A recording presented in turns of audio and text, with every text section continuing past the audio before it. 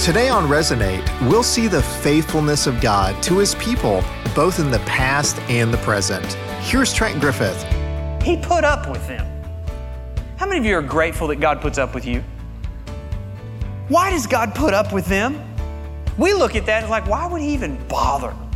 Why would He even bother putting up with us? Do you know why He puts up with us? Because He's a keeper of His promise. And He sanctifies us, and He uses trials and discipline to get us to a better place. Welcome to Resonate with Trent Griffith, Senior Pastor of Gospel City Church in Granger, Indiana. I'm Aaron Paulus.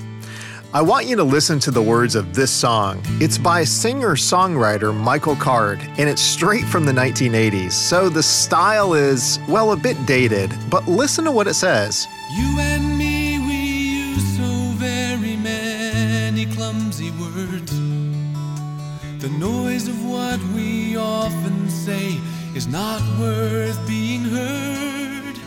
When the Father's wisdom wanted to communicate His love, He spoke it in one final perfect word. He spoke the incarnation, and then so was born the Son. His final word was Jesus. He needed no other one. Okay, you might not have been born yet when that was recorded, but that was like cutting-edge contemporary Christian music of its day, so don't knock it. Now here's the point. God is a God who keeps His word, and even better than that, God kept His word by causing His word to become flesh. And we celebrate that every year at Christmas time. So if you read your Bible and you see a promise of God, you should ask yourself, how does this promise get fulfilled in Jesus? Because in Christ, as another more current worship song says, all your promises are yes and amen.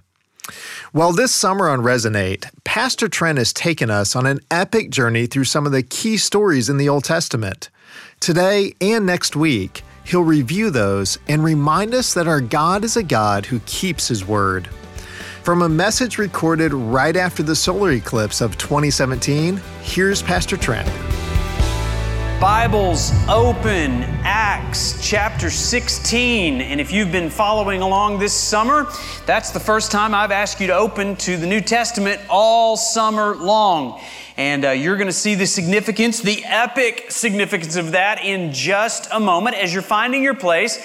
Let me ask you, how many of you know what you were doing at around 2 o'clock on Monday afternoon? Did you watch the eclipse? How many of you looked something like this around 2 o'clock? And you're like staring up into the sky. I remember the last time we had an eclipse, I was 12 years old. And of course, the teachers at school told us you cannot look at the sun or you'll fry a hole in your skull. And so that scared us enough. So she had us make this shoebox thing where you had to poke a hole in one end. And if you're on a budget and can't afford $400 sunglasses like these, you know, you can do it too. And you had to look at the other end of the shoebox and you just kind of saw the silhouette of the eclipse. How many of you are tracking with me there? And so I was so excited here years later that the technology had been developed where you could actually stare at the sun through these. And so there I was, and lo and behold, I saw exactly what I saw when I was 12 on the back of the shoebox. So anyway, did you watch it? Here's the question. Not only did you watch it, but did you worship? Not worship the sun or the moon, but did you worship the creator of what you were seeing? If you didn't worship while you watched, you missed the epic significance of what was going on. And you weren't the only one. That morning, I watched the news and they had this physicist, futurist dude. I think his name was Michio Kaku, which is a great name for a physicist. And this is what he had to say about the eclipse. Watch this. First of all, this should be on everyone's bucket list. Yeah. Okay? You just got to see it. Now, I'm a physicist, and this is about as close as a scientist can get to a spiritual experience. You feel like you're at one with the universe. Cosmic forces right there in your sunglasses. I just got goosebumps. It's incredible. Well, we are witnessing a cosmic coincidence. The sun is 400 times farther away than the moon, but it's also 400 times bigger than the moon. Yeah. And the two numbers cancel exactly, and that's why the moon is going to go right in front of the sun. Mm-hmm. This is a cosmic coincidence, and here we are to witness something like that in your own backyard. That is as close as a scientist can get to having a spiritual experience. And yet he didn't have one. That's the saddest thing I've ever heard. The fact that you could look at the creation and think it's a cosmic coincidence. Or the heavens are declaring the glory of God. Day after day, He utters forth speech, and night after night, He reveals knowledge.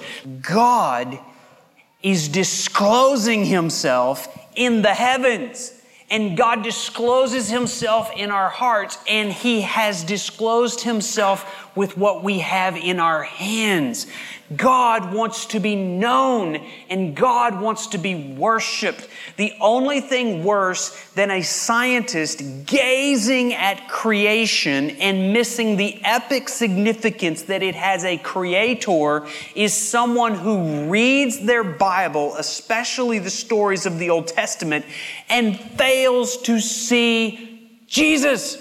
It's all pointing to something greater. It's all pointing us to something that is to come. That's what we've been studying in this series called Epic. And today we are wrapping it up. If you're here for the first time, you came on a great day, the last part of a 10-part series.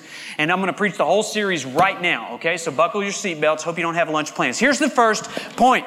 Encouragement comes from knowing the Bible's one epic story. If there was a test at the end of this series, the first question on the test would be this: how many stories does the Bible have? The answer is one story. Second question on the test: who's the hero of every story? Jesus. You are going to pass this test. As I can see, this is going great, okay? Now, we're going to see this from the New Testament now, from a preacher who was a Bible fathead. He knew the stories of the Old Testament better than anybody in this room.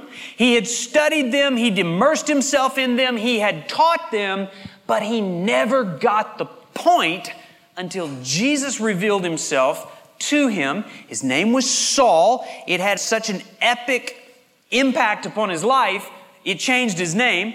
Now we know him as Paul. He's going to write half the New Testament explaining the epic significance of the Old Testament, and we're going to see the transcript of his first sermon right here in Acts chapter 13. Let me set it up before we're going to dive into it here. This is after the 4 biographies of Jesus. So in our New Testament, it opens up with 4 biographies: Matthew, Mark, Luke, John. The 5th book in the New Testament is the book of Acts. It's the history book of the New Testament. It tells about the creation and the growth of the early church and the key figures and the key leaders that were involved in it. And it tells us that they didn't stay in Jerusalem. They didn't even stay in Israel. They got the gospel out to the hardest places.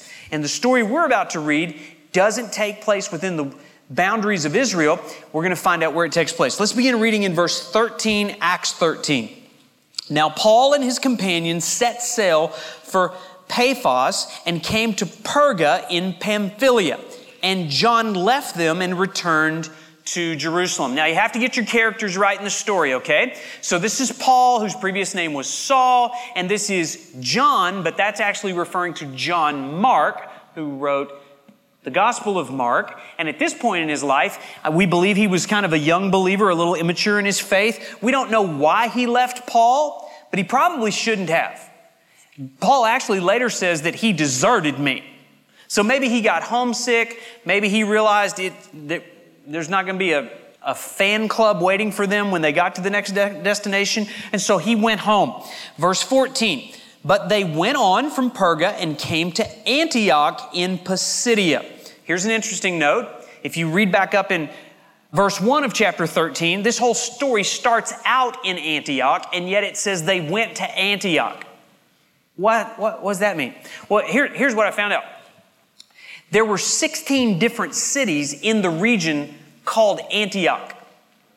Apparently, there was a guy whose dad's name was Antiochus, and he just thought every place ought to be named after him. So he named every place he went Antioch. Aren't you glad he came to church? You can't get this stuff on CBS News. I mean, this is stuff you have to dig out, all right? So this particular Antioch was in Pisidia. It was far away from Jerusalem, but there was a Jewish congregation there, and they had a synagogue. So on the Sabbath day, they went into the synagogue and sat down.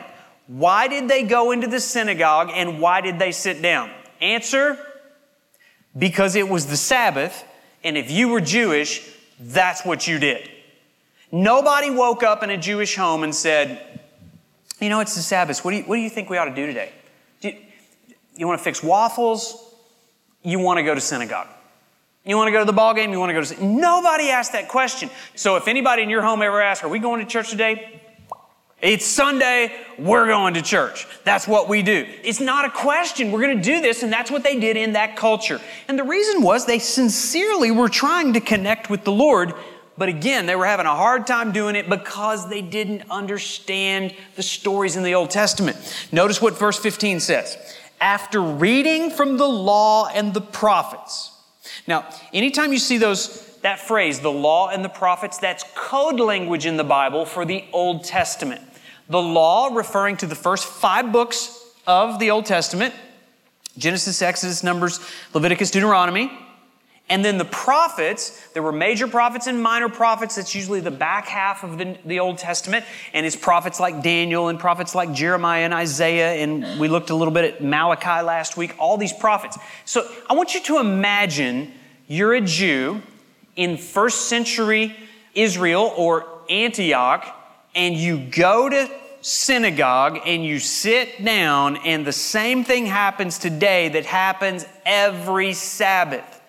Some dude stands up, whips out the Old Testament, and reads to you the law, the do's and the don'ts of the Bible. And you realize pretty quick, you know what? I do some things it tells me don't, and I don't some things that it tells me to do. And so I wonder what they're going to read from next. So we have the law. Now let's read from the prophets. And the prophets are going to tell us what God does in judgment to the people who do when they aren't supposed to and don't when they should. Isn't that an encouraging place to go to? They did that every Sabbath. They went and they read from the law and the prophets. Anybody excited about that? They did that for hundreds of years. And so it says, the rulers of the synagogue sent a message to them, Paul and his companions, saying, brothers, if you have any word of encouragement for the people, say it. Because we're looking into their face and they look pretty discouraged. Because all we've been telling them is what they're not supposed to do and what they are supposed to do, and they're not doing it. And then to encourage them further, we read about the judgment they will incur for what they're doing in breaking God's law. So he says, guys, if you can think you can encourage these people, why don't you get up and say it? Now, let me just tell you, that is like saying sick 'em to a dog if you are a preacher, okay? If you have any word of encouragement, then say it. And so Paul, verse 16, stood up. Can't you just see him taking the pulpit? And motioning with his hand. I love it when the Bible gives us details. Now, it doesn't tell us exactly what motion he made with his hands. It might have been this, okay? Or what I think it was this. I think he was coming after those guys to let them know there is a way to be encouraged if you understand the epic significance of the law and the epic significance of the prophets. These guys didn't have it. It was like Mr. Physicist dude looking at the eclipse thinking, this is almost spiritual, but not. And this is it's almost like connecting with there's a disconnect. So Paul's going to connect them to the one who is the hero of the story. And so he begins his message. First of all, he says, men of Israel. Who is that? The men of Israel is simply the descendants of Abraham, the Jewish people, the Hebrew people. And so there was a collection of Jews there. But then notice this, there was a second group of people in the synagogue. He identifies them as men who fear God. Who were those people? Those are our people. Now I'm looking around the room here, and there's probably a few here that have some Hebrew heritage and Jewish blood in you, and there may even be somebody here who would say, I'm a Jew. But for the most of us, we're not descendants of Abraham. But I hope we can say we are men who fear God. And why were they there? It's because they could not deny the epic significance of the history of Israel. The fact that they still exist as a nation, the fact that they still existed as a people group, was an evidence that God was keeping His promise by keeping Israel alive at this time. And so they both gathered together. Paul addresses them, men of Israel, people who fear God. And this is what he says, verse 17. The God of this people, Israel, chose our fathers and made the people great during their stay in the land of Egypt. And with uplifted arm, He led them out. If you'd like a little summary of the Bible, you can do it in a few words. God led them out. What's He referring to? He's going way back to the first few pages of the Bible, starting with their father, Father Abraham. And do you remember when we started this series, we started in Genesis chapter 12 with the story of Father Abraham. God called him out of the place he was living, and He told him to go to a very specific place, and He gave him a fourfold promise. He promised to bless him, He promised to make him a great nation, and He promised to give him a promised land, and He promised that through him all the nations of the world would be blessed. That's how the whole story begins in Genesis chapter 12. As a matter of fact, in the New Testament, we're told that in that moment, God was giving Abraham the gospel. Notice it says in the scripture, preach the gospel beforehand to Abraham, saying, in you shall all the nations be blessed. So then, those who are of faith are blessed along with Abraham, the man of faith. And so he goes on going through the Old Testament stories. And finally, he says, He led them out. We looked at that story. Do you remember the path of the promise? When the nation of Israel had been enslaved in Egypt for 400 years. And to get them out, what did God do for them? God sent an angel that was going to send judgment upon Egypt.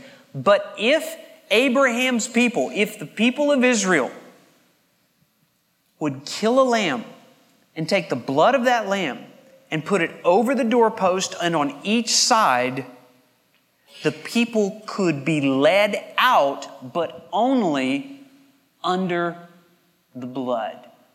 And so in the first few pages of the Bible, we are being introduced to the blood of the Lamb. I did a little painting yesterday. I painted our front door. And there were times I was painting up here, but after a while I looked down and I had paint down there. That's what happens when you paint up here.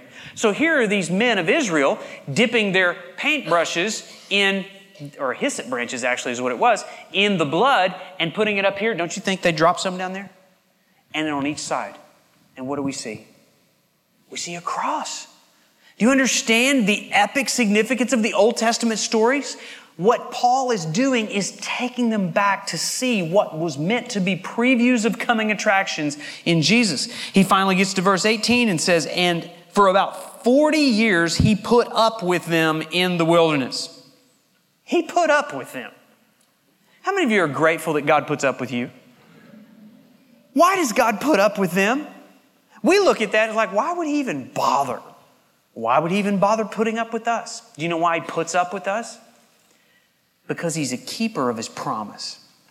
And He sanctifies us, and He uses trials and discipline to get us to a better place. And that's what He was doing with the nation of Israel. And Paul was explaining this to them. In verse 19, after destroying 7 nations in the land of Canaan, He gave them their land as an inheritance.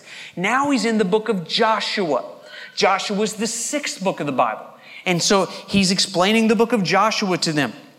Then in verse 20, all this took about 450 years, and after that, He gave them Judges. Judges is the 7th book of the Bible. And until He gave them Samuel the prophet. We have 1st and 2nd Samuel in our Bibles. Paul is going verse by verse, book by book through the Old Testament. He's preaching an epic series. Now, do you understand that these are just the bulletin notes for that particular service? Okay? He's probably now into his 3rd hour of motioning with his hand and standing and unpacking the Old Testament promises.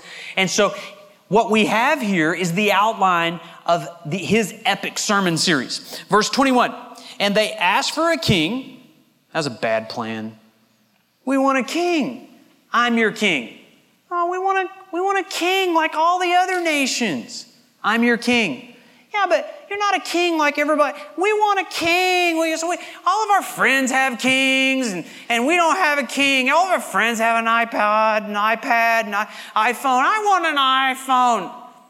It'll destroy you. I said, I want it to destroy me. All of my friends are being destroyed by iPhones, and so I want an iPhone.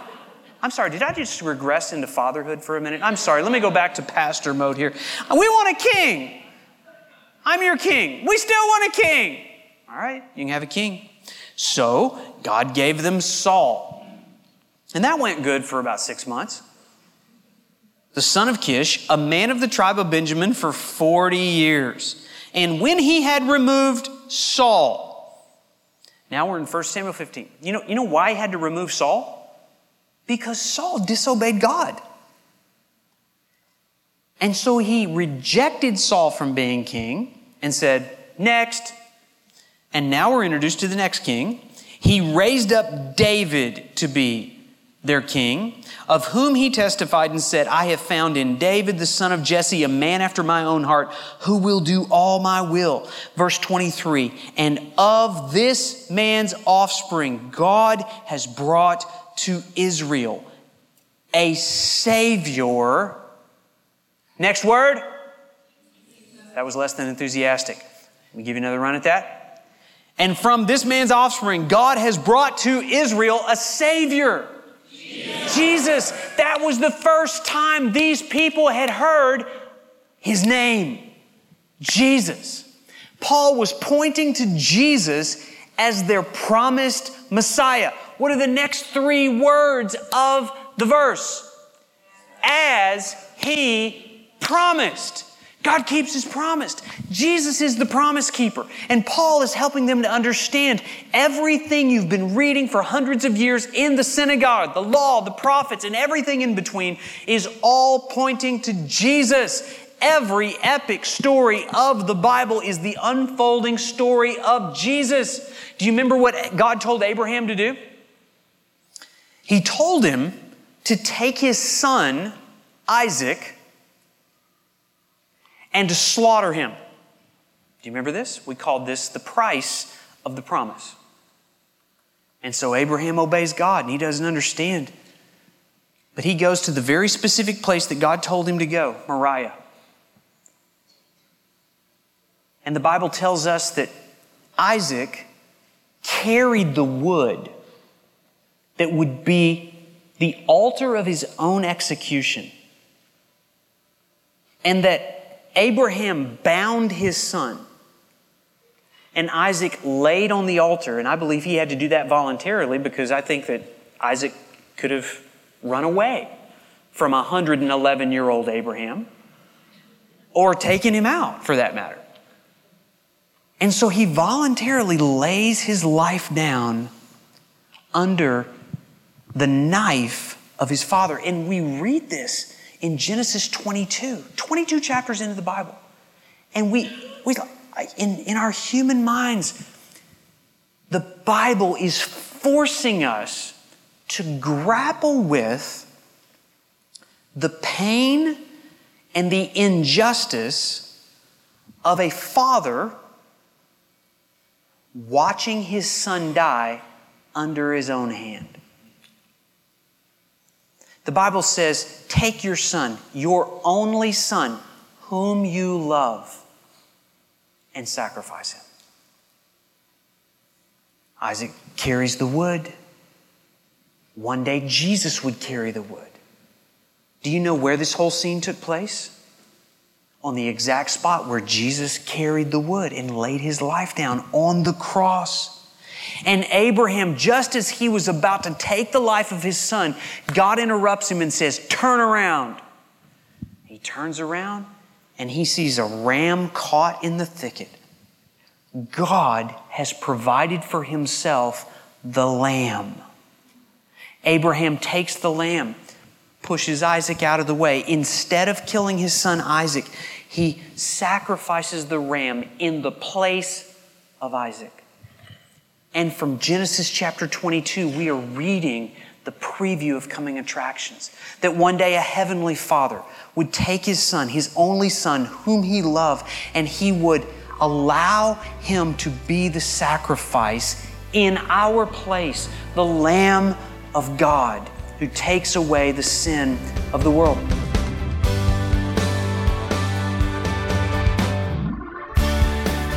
Well, I don't know about you, but it's so encouraging to me to see how all of these individual Bible stories that I first heard as a kid really do weave together to make one overarching grand narrative. And that's Trent Griffith of Gospel City Church in Granger, Indiana, reviewing much of what we've learned throughout this series right here on Resonate. If you'd like to go back and listen to any of these previous messages, you can do so in one of two ways. First, if you're listening to our podcast on a mobile device, you can simply scroll back through your podcast feed and find the podcast starting from mid-May up till now. Or if you prefer looking it up on our website, all of our Resonate programs are there. Just go to mygospelcity.org/resonate.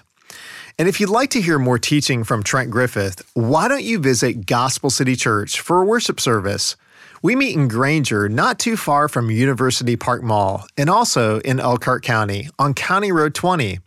For more information about service times and locations, just visit mygospelcity.org and click or tap where you see I'm new here. Again, that's mygospelcity.org. Well, it has truly been an epic series, and next week on Resonate, this series comes to a close. So don't miss Pastor Trent's powerful conclusion to this message and this series. Well, have a great and safe Labor Day weekend, and thanks for listening today.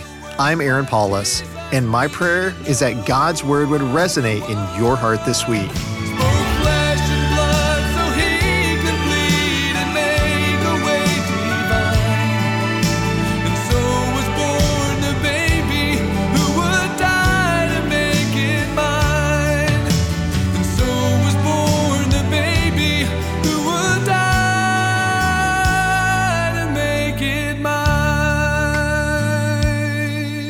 Resonate with Trent Griffith is a radio and podcast ministry of Gospel City Church. Visit us online at mygospelcity.org.